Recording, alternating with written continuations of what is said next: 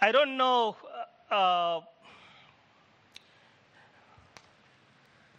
if you've gone to a church and it felt lifeless.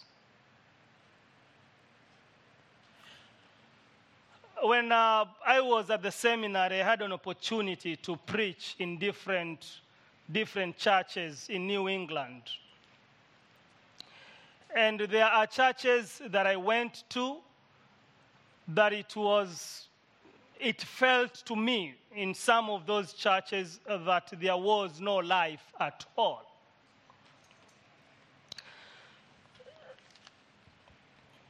And then there are churches that I went to and I could tell that there was life. In churches that I didn't feel the life, one of the things that I saw, some of them were small churches, one of them were big churches. I remember a small church in Boston. The building is big, but there were like 6 people in it. And one of the things that I noticed was those 6 people could not sit in one place. One of them was seated, the deacon was seated in front. There was someone else at the end there. Then there was someone, like they were spread, and this is a big building. And so one of the things that caught my attention was the lack of fellowship. I don't think they have a fellowship together. It didn't feel like they belonged to one another. And then the big churches, one of the biggest church I preached at was in Rhode Island. Very big. And they were very busy with so many programs. You could tell they enjoyed the presence of one another, but they were more focused on the programs and the activities that they have as a church rather than the worship. The Word of God was not their priority. The same thing happened with the small church. The Word of God was not their priority. And you can always tell when God's Word is a priority.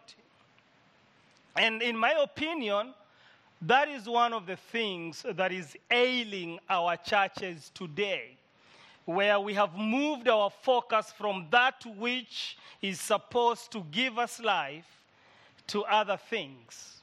Things that may make us happy for some time, but they don't give us the life that we need in the Lord.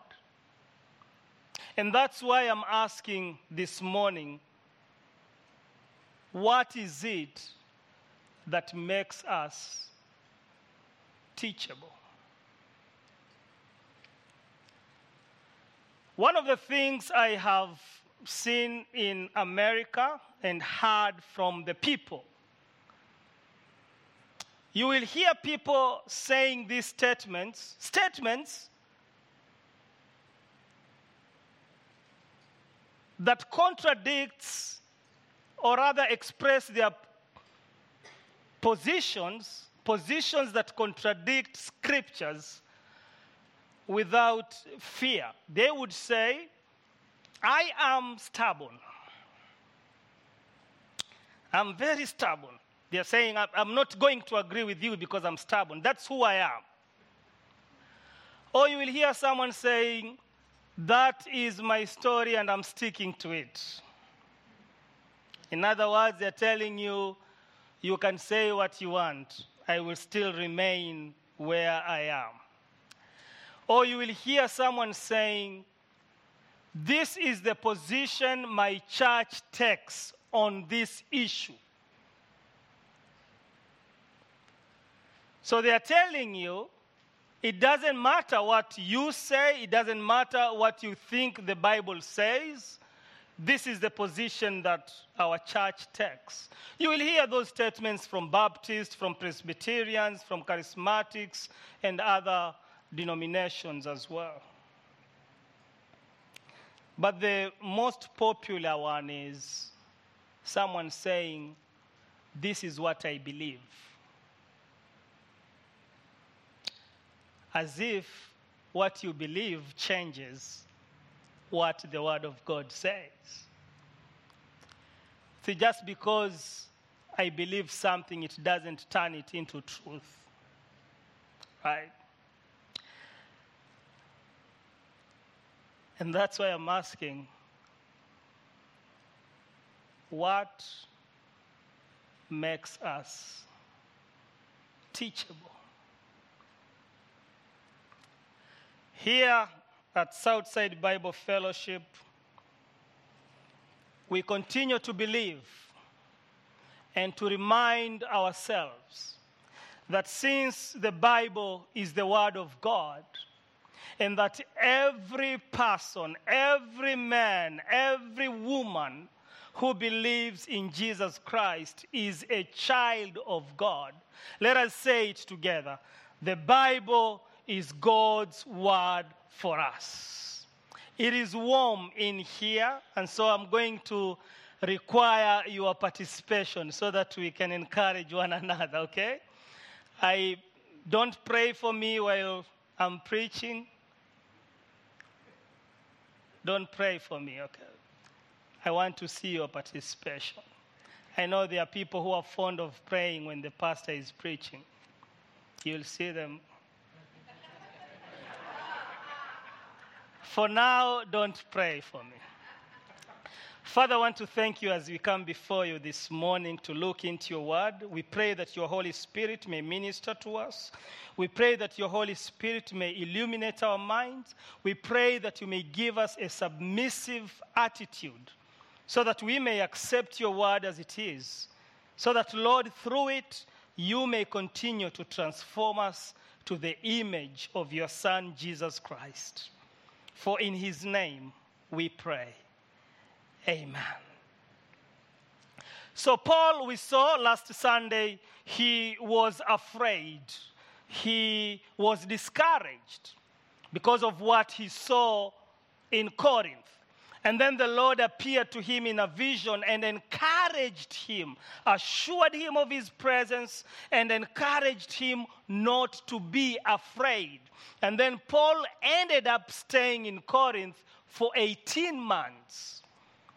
In our text today, he travels around visiting brothers and sisters, encouraging them, strengthening the disciples, the scripture says. We are also told that he cut his hair because of a vow that he was made. Now, we don't know what kind of a vow it was, but people could make a vow for a certain period of time, and when the time came, they would cut their hair, and those hair will be taken to the temple. That's why he goes to Jerusalem, where they're going to be offered as an offering. Okay? To show that you have completed the vow that you had taken. But we are told when you come to verse 23,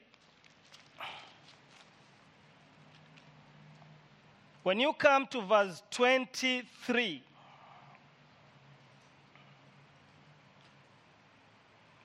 as Paul traveled in those other places, let me do something here. As he traveled to those other places, I want us to pay attention to verse 24. Paul, after spending time in Antioch, Paul set out from there and traveled from place to place through the region of Galatia and Phrygia, strengthening all the saints. Verse 24, meanwhile, a Jew named Apollos, a native of Alexandria, came to Ephesus. Listen to this. He was a learned man with a thorough knowledge of the scriptures. He knows the scriptures. Luke wants us to know that Apollos knows the scriptures and he is educated. He comes from Alexandria. That's where one of the largest libraries is. he is well informed. And then listen to this. He had been instructed in the way of the Lord, so he attended a seminary, and he spoke with great, how do you pronounce that? Fervor. Okay, I was right. And taught about Jesus accurately, though he knew only the baptism of John. So this is a guy that knows the scripture, has been trained very well on the scriptures. He is a good speaker. He is eloquent. He is good. He is effective in his communication. And he teaches about Jesus accurately. So there is a reason that word is included there. And you will see that. But also we are told, but he only knew about the baptism of John the Baptist. So that opens us up to his limitation, to something that wasn't right on his understanding. Even though he knows the scripture, he's a good communicator, he doesn't know Jesus well.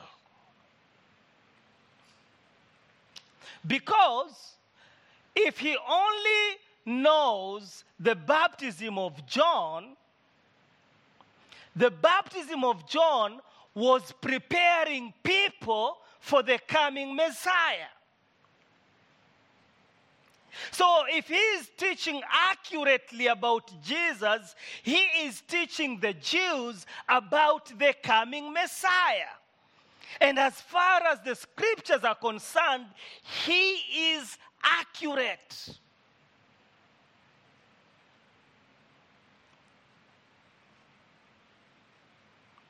Because he is preparing them for the coming Messiah, because that's how far he has come in his knowledge.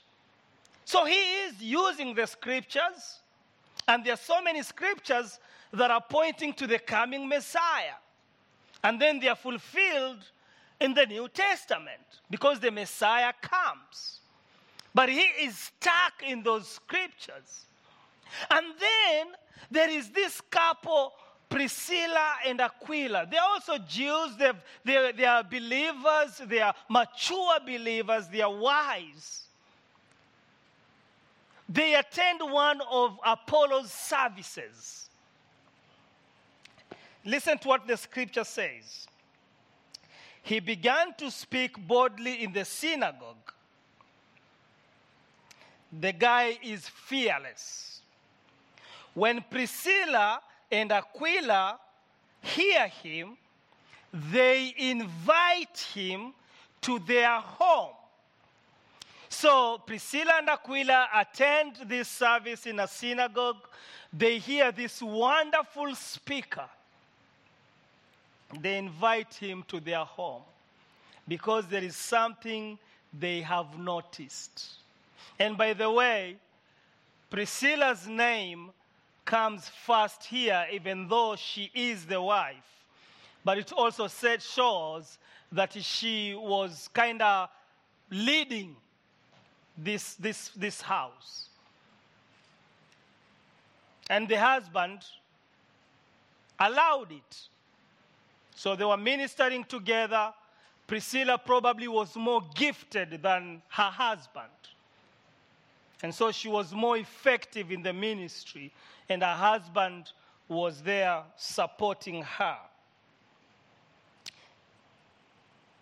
So they invite him to their house. Do you know what they could have done, Priscilla and Aquila? They could have stopped him right there in the synagogue. They could have said, Apollos, no, you are wrong. That's not how we teach here. But they invited him in their house, and what did they do when they invited him? We are told they explained to him the way of God more adequately. So they invited him for the purpose of correcting him. He spoke about Jesus accurately. They invited him and explained to him adequately. You are accurate when you are looking at the scriptures and saying the Messiah is coming, because that's how far you have come. But we know that the Messiah has already come. In your theology, there is something that is missing. That's what Priscilla and Aquila are telling Apollos. There is something that you are missing. We are here to help you. And Apollo could have said, no, that's my position and I'm sticking to it. He could have said, no, that's my theology and I'm not changing it. He could have said, that's my denominational position. I am a Baptist. Because he only knew about John the Baptist. But no. Apollos, we are told, after he had been explained this, when Apollos wanted to go to Achaia, the brothers and sisters encouraged him. Now they know that he knows the truth. He understands Jesus adequately. They encouraged him and wrote to the disciples there to welcome him. Now listen, before he understood Jesus adequately, he was speaking in synagogues. They were listening to him because he was telling them what they believed, that the Messiah was coming. See here, he was great help to those who by grace had believed. Now he's speaking to believers. And then you see verse 28, for he vigorously refuted his Jewish opponents in public debate, proving from the scripture that Jesus was the Messiah. Now, he's no longer waiting for the coming Messiah. He now understands that the Messiah has already come. And now, he's debating with the Jews. Now, he is refuting the same theology that he was proclaiming. There's a change. Apollos is able to do this because he is teachable. He has a teachable attitude. There is growth in his life because he is teachable. Look at 1 Corinthians chapter 3. He becomes effective in ministry. 1 Corinthians 3, verse 5. In fact, you can read from verse 1 if you want, but I'm just going to focus on verse 5 here, because Paul is responding to the Corinthians. Because of Apollos' effectiveness, some people are saying, I belong to Apollos, others say, I belong to Paul. And Paul is addressing that. He says, what after all is Apollos? What after all is Apollos?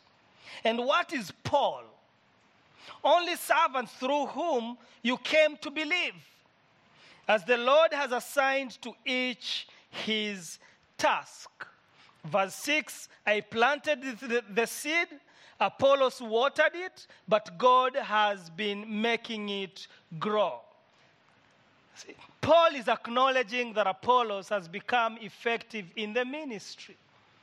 But it's because Priscilla and Aquila took time to explain to him when they noticed the mistake, the error in his theology. And because Apollos was willing to submit to the truth. Now, there are two things we can learn from this. One, we should not look down to people who don't understand. So we should not point fingers when we see someone who does not understand the scriptures well. We should use the opportunity to teach them. That should always be our desire. It's okay to notice a theological mistake, but our goal is to restore people. Our goal is to encourage people, and therefore, let's use the opportunity to explain. If you believe you know the truth, use the opportunity to explain the truth to them. Invite them at your house. Go at Dunkin' Donuts, sit down. Use the opportunity that you have and tell them, I heard you say this. And that's not exactly what the scripture says. Explain to them. And if they are teachable, if they accept that, they are going to grow in their lives, in their ministry. That's one thing. Let us not look down towards those who are yet to understand adequately. Let us use the opportunities we have to explain the truth to them. If you claim to know the truth and you are keeping it to yourself, probably it's not the truth.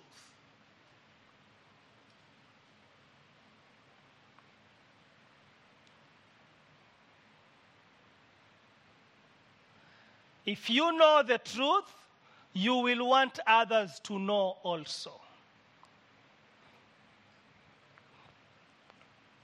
The second thing that I see here is that a teachable attitude opens a door to an effective ministry. Apollos' teachable attitude opens a door for him to minister. The believers write a letter to other believers so that they can receive him, welcome him, and he ends up being effective minister of the gospel because of his teachable attitude. There are many Christians that are there, that are where they were 5 years ago, because they are not teachable. Doesn't matter, you can invite them to your house 1,000 times, and they will still remain the way they were 10 years ago. They are not teachable. Why are we teachable? What makes us teachable?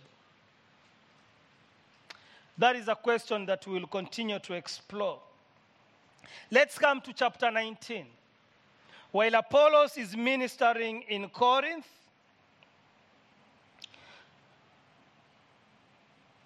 Paul goes to Ephesus. In Ephesus, he finds 12 disciples of John the Baptist. And he asks them, "Did you receive the Holy Spirit when you believed?" And they say, "We've never even heard of the Holy Spirit. We know nothing about him." Again, like Apollos, these disciples, they only know about the baptism of repentance. Now, Apollos was a little bit further because he had understanding of Jesus Christ. He actually believed, but was still looking forward for his coming. These disciples they only experienced the baptism and they were stuck there. That's why Paul asks them, "Then what baptism did you receive?" And they say, "John's baptism." John's baptism was a baptism of repentance and forgiveness. that prepared people for the coming of the Messiah. John the Baptist said that I have come to prepare the way. I am not the way. I am preparing the way.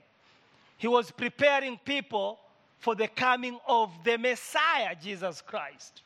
The baptism that Jesus commands, the one that he tells his disciples in Matthew 28, go and preach the gospel to every creature and baptize them in the name of the Father and the Son and of the Holy Spirit. That baptism is different from the baptism of John, because this baptism of Jesus Christ is for those who believe in Jesus Christ.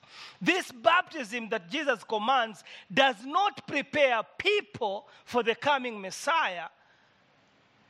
It is a confirmation that these people believe on the Messiah that already came and accomplished his work on the cross. John's baptism is looking forward. Jesus' baptism is looking backward. John's baptism is waiting for Jesus. The baptism that Jesus commands proclaims that Jesus has already come. That's why Apollos now starts refuting the Jews, and he tells them that Jesus is the Messiah. That person that we rejected is the Messiah. He tells them that. Before he was telling them the Messiah is coming, because that's what John was teaching. The disciples here, they have no understanding of the Holy Spirit because they have no understanding of what Jesus had come to accomplish. They are yet to receive the Holy Spirit, which means they are not saved. That's why Apollos doesn't get baptized. That's why Apollos, we don't see him receiving the Holy Spirit. We are not told that. But here we are told these ones, when they had this, the scripture says, on hearing this, in verse 5 of chapter 19, they were baptized in the name of the Lord Jesus Christ. So you can say they were actually re-baptized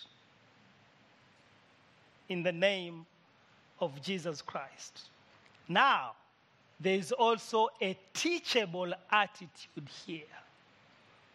They could have said, no, we've already been baptized and we are sticking to it. But they hear the scriptures, they submit to it. And we are told Paul placed his hands on them and the Holy Spirit came on them.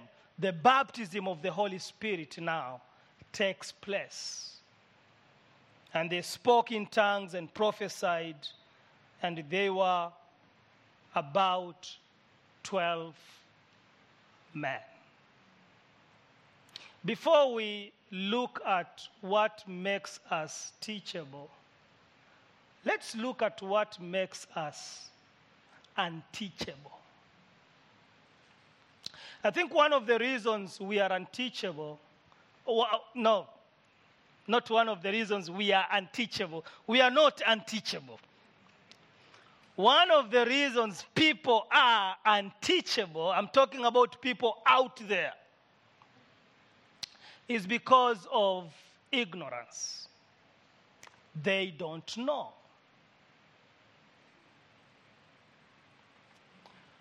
But another reason is false teachings.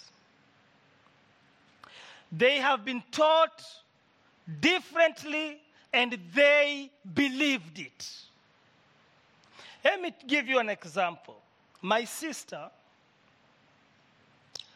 when she was in high school, there's a preacher who came. In Kenya, in high schools, preachers come to speak. They actually have what they call pastoral program, where every week a pastor is invited to come and speak to the students.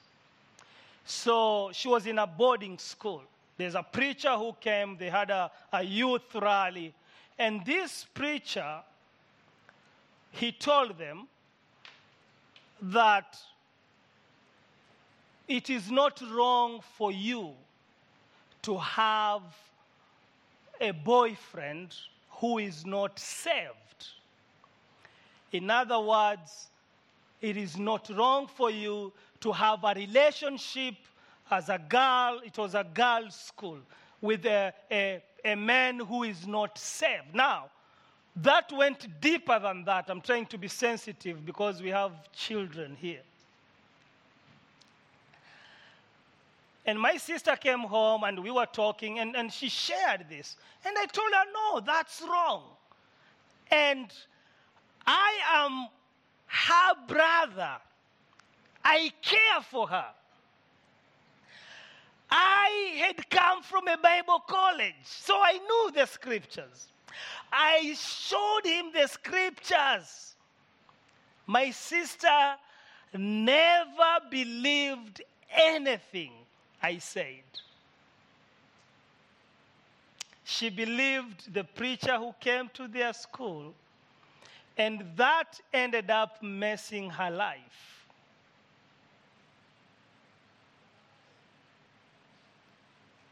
Because she believed the words that came from someone who claimed to be a man of God, but were misleading.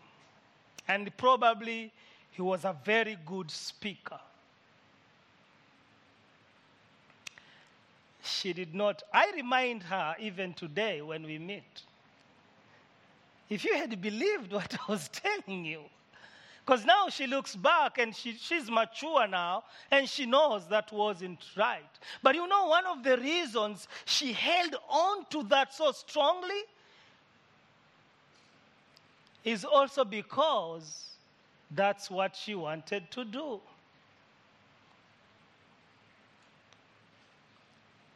And that false teachings, they catch people's attention.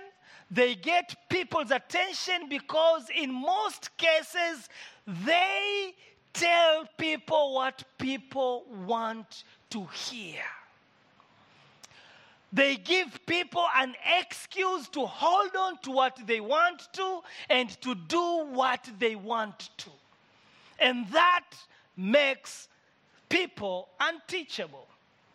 They refute the truth because they have embraced and believed a lie. So there is ignorance where people don't know, but there is also false teachings. And number 3 is pride and arrogance. Who are you to tell me? That is your opinion. You know, Americans like that. Everyone has his own opinion. Pride and arrogance. And there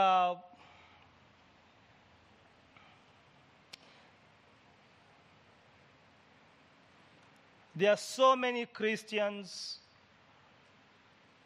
whom God would have used effectively, but they will miss those opportunities because of pride and arrogance. Because they are not willing to be taught. They don't want to submit to the truth of God's word. Pride and arrogance.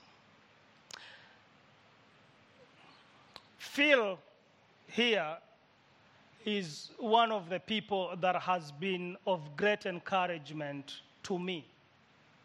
Phil, you don't know that maybe. Phil has been of great encouragement to me. For those who don't know, Phil's dad was a pastor in this church. Phil, at a certain time, he was a youth pastor, right? Were you a youth pastor? Or your brother was the youth pastor? But there are several times Phil has told me, he has told me that I'm so glad that you said that, because for so many years, I never saw it that way. Now, when you hear that from someone like Phil, that's very encouraging. And I'm not saying this to be braggadocious. Some of you will have to look in the dictionary for that. But I'm saying this to tell you that it doesn't matter how old we are, the room for improvement is always there. And if we are teachable, God will continue to teach us. He will do that. He will. If we are willing, he will continue to teach us. And so, Phil, thank you. And there are several of you that I just picked Phil because I like him. But there are many of you that have said, I shouldn't have said that, huh? No, I don't like him. I love him. What about me, Pastor?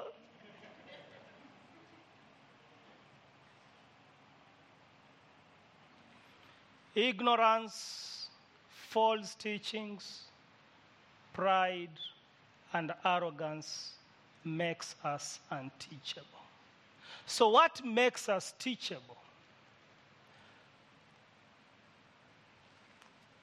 It is the willingness to submit to God's truth, even when it contradicts our beliefs. The willingness to submit to God's truth, even when it contradicts our beliefs.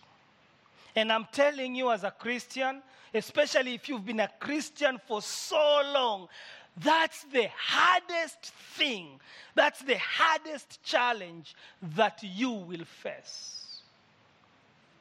The willingness to submit, for you to allow God's word to contradict your theology. You bring a Pentecostal here and tell them you don't have to speak in tongues if you are a Christian, and they will find it so difficult to accept that. Even if you bring Jesus before them and tell them, look at Jesus, he never spoke in tongues. You can be like Jesus without speaking in tongues. They will still find it so difficult to accept that. And the goal of God is to make us like Jesus. That is his goal. He is transforming us to the image of his Son, who never spoke in tongues. But you know whom we want to go to? Oh, Paul says. See, we end up picking what encourages us to remain where we are, where we have always been. Because we want to avoid the conviction of the Holy Spirit. Let me tell you how you can avoid the conviction of the Holy Spirit. Reject God's word. Just reject it. Just say, this is my position and I'm sticking to it. The Holy Spirit will take a step back because you will quench him.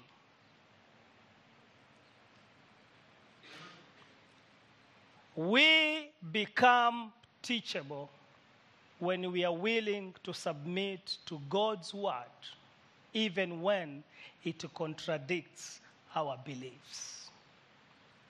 I told you here, I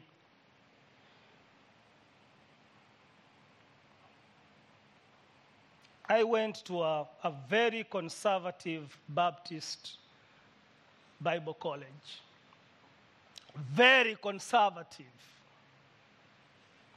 where everyone else was wrong and we were right. The way everyone else sang was wrong. The way they prayed was wrong. The way they preached was, they did not even know the scriptures. We were the people of the scriptures. That's a very bad attitude. Because you become unteachable. It gives you a lot of pride. And then I came to the seminary and I met different kinds of people. And I started searching the scriptures for myself. And when I now started reading the scriptures for my personal convictions, a lot of things that I believed earlier began to change. And I gained more confidence, not on what I believe, but on what God's word says. And that's why I will challenge any of you and any other person who listens to us. If you hear me, or when you hear me say something, and it is wrong scripturally, come and tell me. Don't only come and tell me, come and show me. In fact, you are very free, even when the service is going on, to raise up your hand. Feel free. Raise up your hand, say, Pastor.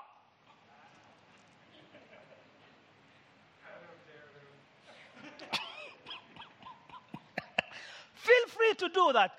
And I'm telling you from the deepest part of my heart, when you show me and I realize that I was wrong, I will be the first one to admit that. Because it doesn't profit me anything holding on to something that is unscriptural. The only place we'll disagree is when you start talking about denominational positions. We will not agree there. Because denominations don't own the Bible. The Bible owns the church. The Bible is not a book of the church. The church is the church of the Bible. Without the Bible, the church does not exist. The church does not have any strength, no breath, no life without God's word. The church does not own God's word. God's word must own the church.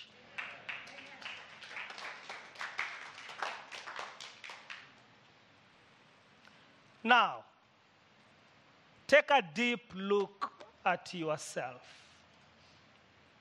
sincerely, and ask yourself, is there something that I believe in that the Holy Spirit is asking me to change? Something that contradicts God's word. In Psalm 139, verse 23 and 24, David says to the Lord, he says, search me, O God. Test me, test my heart, and see if there is any unclean way in me, and lead me to the way everlasting. That should be the attitude of every believer. Search me, O God. Try my heart. Test me. And see if there is any unclean way. If there is anywhere in this life I have moved away from the path of righteousness, help me so that I may get back. Because you may be accurate, but you are not inadequate. You may be accurate, but you may not be adequate. And use this time to ask the Lord to reveal to you if there is anything in your life that is stopping you from submitting to the truth. The truth that God has revealed to you. Father, I want to thank you for your love and for your faithfulness. I thank you for this day. I thank you for your word. I pray that, Lord, you continue to nourish us. You continue to convict us and to lead us. And that, Father, you may be glorified in every step. as we continue to submit to your word. Lord, I pray that your Holy Spirit who works in us may enable us to respond to the truth of your word without fear and with the confidence that this is what you want us to do. In Jesus' name, amen.